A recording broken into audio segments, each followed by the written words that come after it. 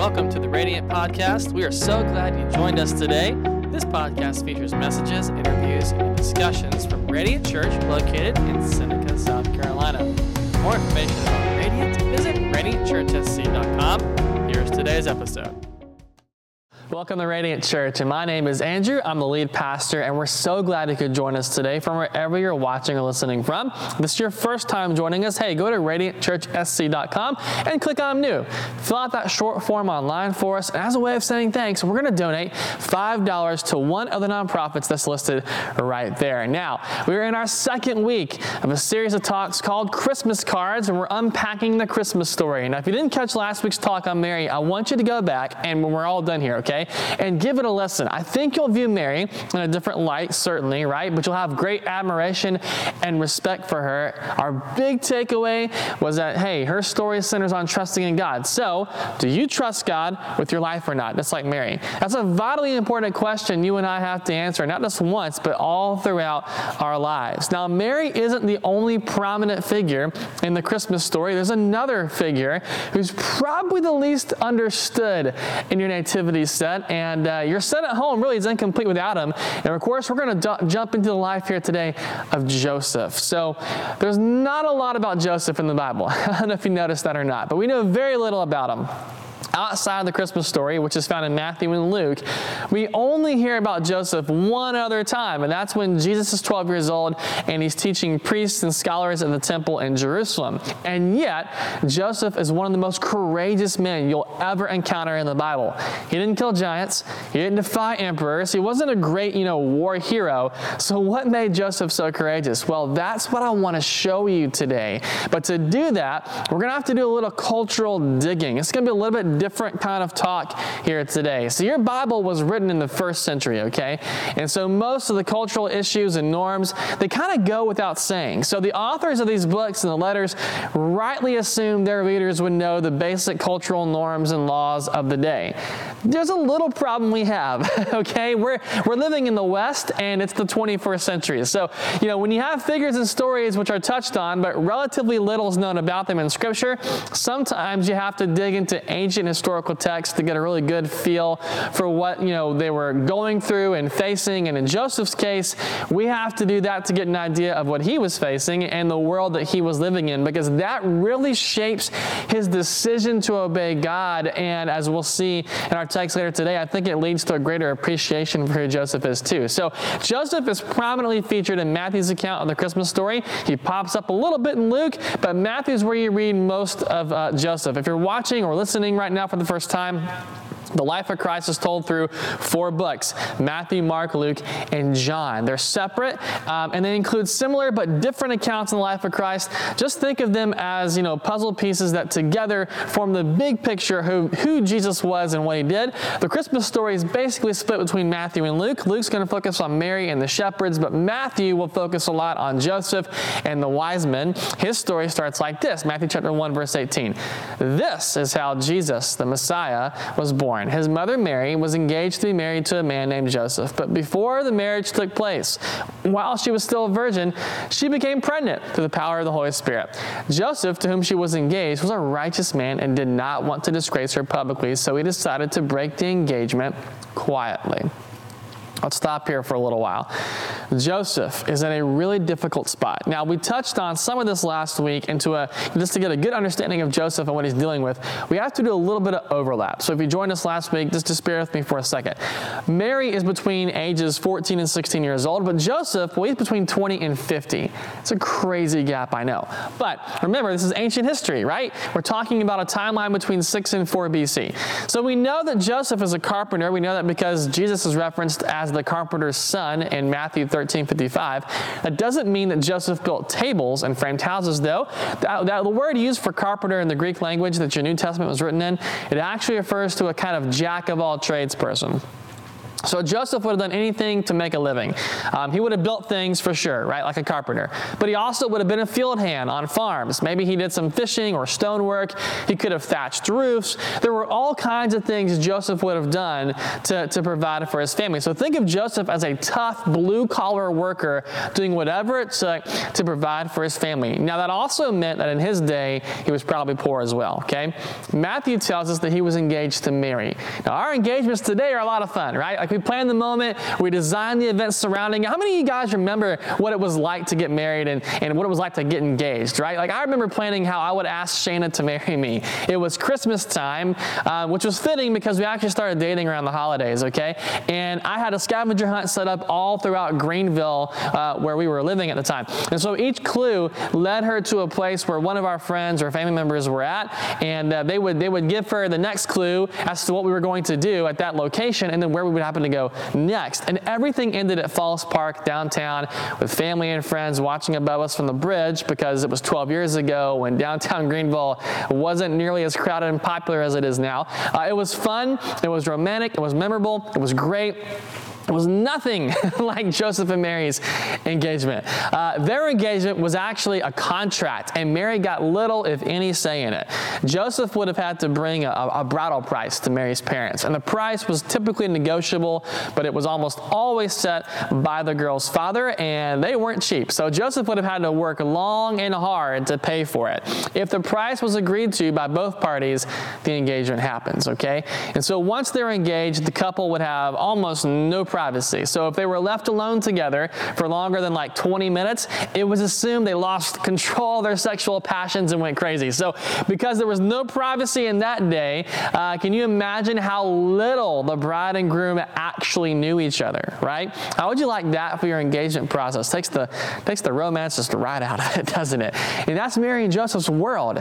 He's paid a lot for her. They're never alone. They probably don't know each other very well. And then Luke tells us that Mary went to visit her cousin, who was also pregnant, a few days later after an angel tells her that she'll give birth to Jesus. And she stays with Elizabeth not for 1 day or 1 week, but 3 months. So what do you think went through Joseph's mind when she got back? You know, hey, Joe, I got a little baby bump going on here, but it's not what you think. There's this angel. Like, you think Joseph buys that? Or do you think he's crushed? You know, he's worked hard. He's saved for the bridal price. He's prepared a place for them to live, and for what? I wonder if he felt betrayed.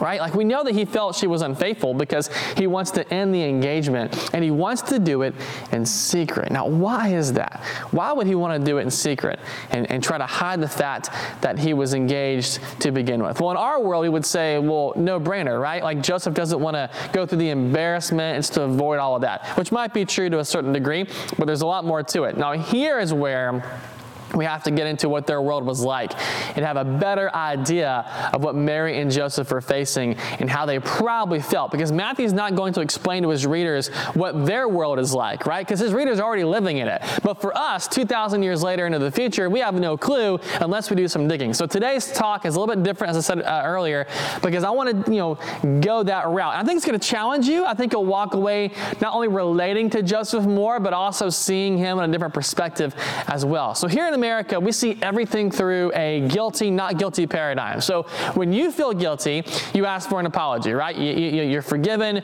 you move on. My guilt doesn't get passed down to my kids. My guilt stays with me because I did whatever it was that was wrong. But in Eastern cultures, it's a different paradigm. They see everything through a shame-honor paradigm, and you can't get rid of shame. It follows the couple generations that are after you until someone does something honorable to change it. No matter what you do to try to make amends, with shame and dishonor, once they're attached to you, they don't leave. And that can lead you to losing out on things like jobs or being kicked out of your village or even having your own family disown you, which is a huge deal in those cultural contexts. So one of the favorite accusations the Pharisees are going to throw at Christ during his public ministry, by the way, is that he's an illegitimate son, right? They're saying, hey, you're tainted with shame from birth, in other words. So if you're, from or familiar with Eastern cultures and contexts, you'll understand what I'm saying, and you have an idea of what that paradigm is all about because you kind of lived through it. So Joseph knows If he doesn't break this engagement, the ultimate shame, it falls on him. It falls on Mary, on Jesus, on every kid and grandkid who's born hereafter. His life is completely over. So he doesn't have much of a choice, right? In fact, even the Roman law demanded he break the engagement, because as far as the Romans are concerned, a man who refuses to divorce a spouse, or in this case, break the engagement, he was going to be treated as like a pimp who's prostituting his wife. That's how the Roman government would have viewed Joseph. So the only way for Joseph to be absolved from any shame from the Jewish community and to avoid being viewed by the Roman government as some kind of panderer who's exploiting his wife would be to take Mary to court and divorce her in public. And that would place all the shame on Mary and her family and would leave him out of it. So for Mary, that would mean she probably is never going to get married. Because in that time period, men don't take single mothers with kids out of wedlock as wives. That doesn't happen. And in first century Israel, if you're a single mom trying to make it on your own, good luck, right? It would also let Joseph recover the bridal price that he had to pay for Mary. So there was no other way for him to get that back without going to court and being very public about everything. Plus, if there's an execution, because, infidelity, he'd throw the first stone. So nobody is going to blame Joseph for doing what he should have done. But Joseph has a character trait that's very scarce in our world. He has integrity. And he decides not to take Mary to court at all, not to bring shame in her family or forfeit the bridal price he worked so hard for. In fact, I want you to know this was completely unheard of in his day. No one behaved like this. And it caught God's attention that he treated Mary in this honorable fashion. So look at verse number 20. As he considered this is breaking the engagement in secret, okay? An angel of the Lord appeared to him in a dream. Joseph, son of David, the angel said, don't be afraid to take Mary as your wife, for the child within her was conceived by the Holy Spirit, and she'll have a son, and you're to name him Jesus, and he'll save his people from their sins. All this occurred to fulfill the Lord's message through his prophet. Look, the virgin will conceive a child, and she'll give birth to a son, and they'll call him Emmanuel, which means God is with us. When Joseph woke up, he did as the angel of the Lord commanded, and he took Mary as his wife. But she remained a virgin until her son was born, and Joseph named him Jesus. Well, this changes the game just a little bit, right? Joseph finally came to terms with what needed to be done in a very honorable way, but now God throws a curveball, and he's faced with a decision to obey God or not. So Mary had the choice to trust God. We talked about that last week.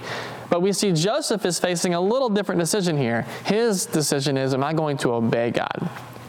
We just talked about what it would mean for him to keep Mary on as his wife, right? So if Joseph obeys God, his honor is toast. Shame's brought on his family. He knows what it means, that there's going to be a difficult life ahead for them, but he can't shake this truth. Mary was right. The baby going to be born is actually the Son of God. This really is God's doing. Now, does he make the decision to obey God knowing it's going to cost him, knowing the road ahead is going to be hard and difficult, or does he choose the more appealing, more comfortable route and live with this knowledge that he deliberately disobeyed God for the rest of his life? And we know what he chooses, right? Because we have the sets. We know he chooses to obey God. But at great cost, though. He chooses to embrace shame. He chooses to embrace a tarnished name the moment he chooses to obey God. He knows what's going to happen. He knows people are going to view him and treat him and his family in a very negative light. He knows the difficulty which lies ahead for them. But I think Joseph understood. He couldn't bring himself to a place where he could disobey God in a knowing fashion. He had too much honor, integrity, and faith for that. See, Joseph is not a minimal figure in your nativity set. He's one of the most courageous men in all the Bible, man. He knew what kind of life he was going to walk into the moment he said yes to God. And he walked straight into it because he valued obedience over his own name and honor. You and I are not faced with that predicament right now. But we will have to answer the question, will I obey God or not, multiple times in our lives too. You're going to be put in a difficult situation at some point or another. It may not be as difficult as Joseph's, but nonetheless, it'll be difficult. And you're going to have to decide, do I obey God or do I live with the knowledge of what I could have chosen? right? It might cost you a job. It might cost you relationships. It might cost you or alter the course of your own life. Whoever said following God was easy in the first place, right? I mean, obeying God is not easy. There's a reason why Jesus is going to say in Matthew 7, hey, the way to God's kingdom, it's really narrow and the road's difficult and only a few people ever find it. Are the few people who find it really special? No. They just chose to obey God. And with every obstacle and every challenge and every difficulty that came their way, they dug in their heels and they said, dude, come hell or high water, I'm going to keep moving forward. I'm going to keep following and obeying God. It'll cost me. It'll put me at a disadvantage. It might bring trouble on me, but I'm going to keep my gaze fixed on what's eternal and forever, and I'm going to follow God no matter what. There are many things we can do for God, but in the end, what God desires above all else, yeah, it's love, but it's also obedience. 1 Samuel 15:22 says, what's more pleasing to the Lord, your burnt offerings and sacrifices, or your obedience to his voice? Listen, obedience is better than sacrifice, and submission is better than offering the fat of rams. Now, that's an Old Testament context, but the idea is that even above worship, God desires obedience, that we listen and follow him. Isn't that what every parent wants from their kid? I think that's the number one complaint that parents have, My kids never listen to me, right? We can share that as parents. God can share in that too. We want people to listen and obey. Well, God wants the same thing, for you to listen and to obey. And while obedience to God may take us down difficult roads, it always ends with an eternal reward. By choosing to obey God in the face of great difficulty, Joseph cemented his legacy. He followed in the footsteps of other great leaders, not because they aspired to be great, but because they obeyed God. Guys like Abraham, who obeyed God and left his own country and had no idea where he was going, but he obeyed God. He becomes the father of Israel and the spiritual father of every follower of Jesus. Moses obeys God even in his 80s and goes back to Egypt to lead Israel out of slavery. Daniel, Shadrach, Meshach, and Abednego, they obey God, and they should have died excruciating deaths, but God saves them, and he elevates their positions of authority in the Babylonian Empire. Esther obeys God and saves the Jewish race. When you choose to obey God, even in the face of difficulty, you follow in these footsteps, but you also follow in the footsteps of Christ as well. He had to come face to face with a difficult decision, just like Joseph did. On the night that he was betrayed, he sank to his knees in a garden. Under so much stress that he was actually sweating blood. The capillaries near the sweat glands burst and blood and sweat mixed together. He had no desire to die. He knew the horror of what lay ahead less than 24 hours. He was begging God for a way out, saying, Lord, hey, take this away from me. And I wonder if in that moment, on that night, if he recalled a story that perhaps his mom had told him growing up. And maybe she had told him about Joseph and how he risked everything for them and how he had so much faith and honor and integrity and how he obeyed God in the midst of great difficulty. And I wonder if that story came to his mind as Jesus stood up and walked towards the soldiers who were coming to arrest him. I wonder if this story helped him build the courage to obey God even to the point of death on a cross. See, I'm convinced that Joseph's obedience is his legacy. And it may have had one of the greatest impacts on Christ growing up. Luke 2:52 tells us that Jesus grew in wisdom and stature and favor with God and all the people. You don't think Joseph had a huge role in helping shape Jesus? He's one of the best examples for us to look to when making the decision to obey God, knowing this, that our obedience might cost us, that it might lead us to some difficulty. But in the end, it'll all be worth it. Maybe you're watching or listening here today, man, and you feel the same kind of conviction. You're like, hey, you know what? I haven't quite obeyed God like Joseph. And the good news is that it's never too late to change. You can make the decision to follow and obey God today. Whatever it is that God might be leading you to do, whatever it is He might be calling you to go, you can obey. It's actually all in your hands. You got to pray about it. Let's go do it. But what I want to do is pray for you that you'll have the courage to do it. Have the courage to obey, even though there's unknowns and challenges that lie ahead. May you have the honor and integrity and obedience of Joseph in your decision to follow and obey God in all that you do. So, Father, I thank you for Joseph. I thank you for his story. Though we know so little about him, God, we can surmise enough to know that Joseph was a man of integrity and honor, that he was a man of courage, he was a man who understood obedience to our Lord. He went through a lot. He traveled a difficult road. The decision to obey in his circumstance was not an easy one, but it was the right one. And he's an excellent example for us to look to on what it means to obey God, even when the cost might be great. And I pray, Lord, this morning for all those folks who are out there right now, who are listening, who are watching right now, wherever they happen to be. Maybe you're calling them to step up and to make a big move. Maybe, God, you're calling them to reach out to somebody they've not reached out to before, Lord. Maybe you're calling them to go somewhere, God, that they've never been before. You know, I don't know what you're calling or asking them to do, but for some folks who are watching and listening right now, man, obedience is on the table. And they know they have a choice. Do I obey God or not? Do I follow God or not here? And it's an agonizing decision they're having to make because they know there's going to be challenges. They know there's going to be difficulty. God, there might be a lot of unknowns that are out there for them. And I pray, Lord, that you give them the courage today to obey. Give them the courage that Joseph had to obey and to follow you, Lord. May they never look back or second guess, but firmly and confidently, God, walk forward into what you're calling them to do, into where you're calling them to go, God, knowing that their obedience to you will also result in great reward, because at the end of that narrow and difficult path that we're called to follow, there is eternity. There is the kingdom of God and all the blessings and promises that come with it, man. There is that reward. And so I pray, Lord, that you give them the courage to keep moving forward. And I thank you for what you're going to do in and through each individual today who responds to that, who says, God, I'm going to obey you. No matter what I'm facing, I'm going to obey you like Joseph. I'm going to take that mantle that Joseph had. I'm going to walk in that obedience, Lord. And I pray for favor and blessing upon each person who does that here today. We thank you for what you're going to do, for what you've already done. We give you the praise and honor and glory. In your name we pray.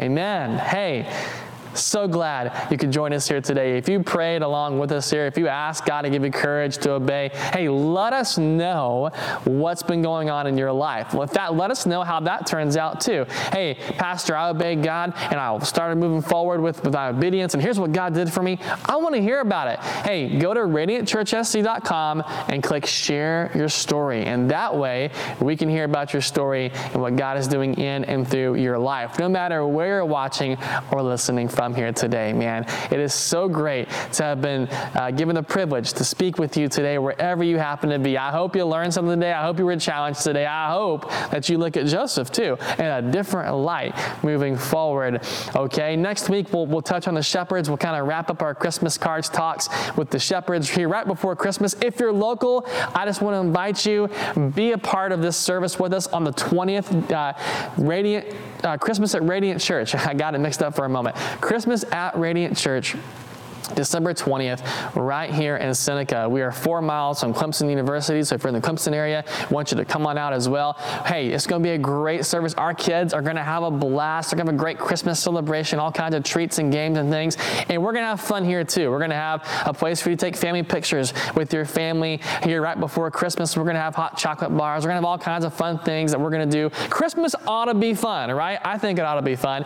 And so the 20th, you don't want to miss Christmas at Radiant on the 20th. Be here if you can, if you're local. If you're not local, hey, listen, join with us and participate from wherever you happen to be. Watch us online that day. But again, if you're local in the area, we look forward to seeing you with us on December 20th at 10 a.m., Christmas at Radiant. Hey, have an amazing rest of your day wherever you're watching or listening from, and we'll see you here next time.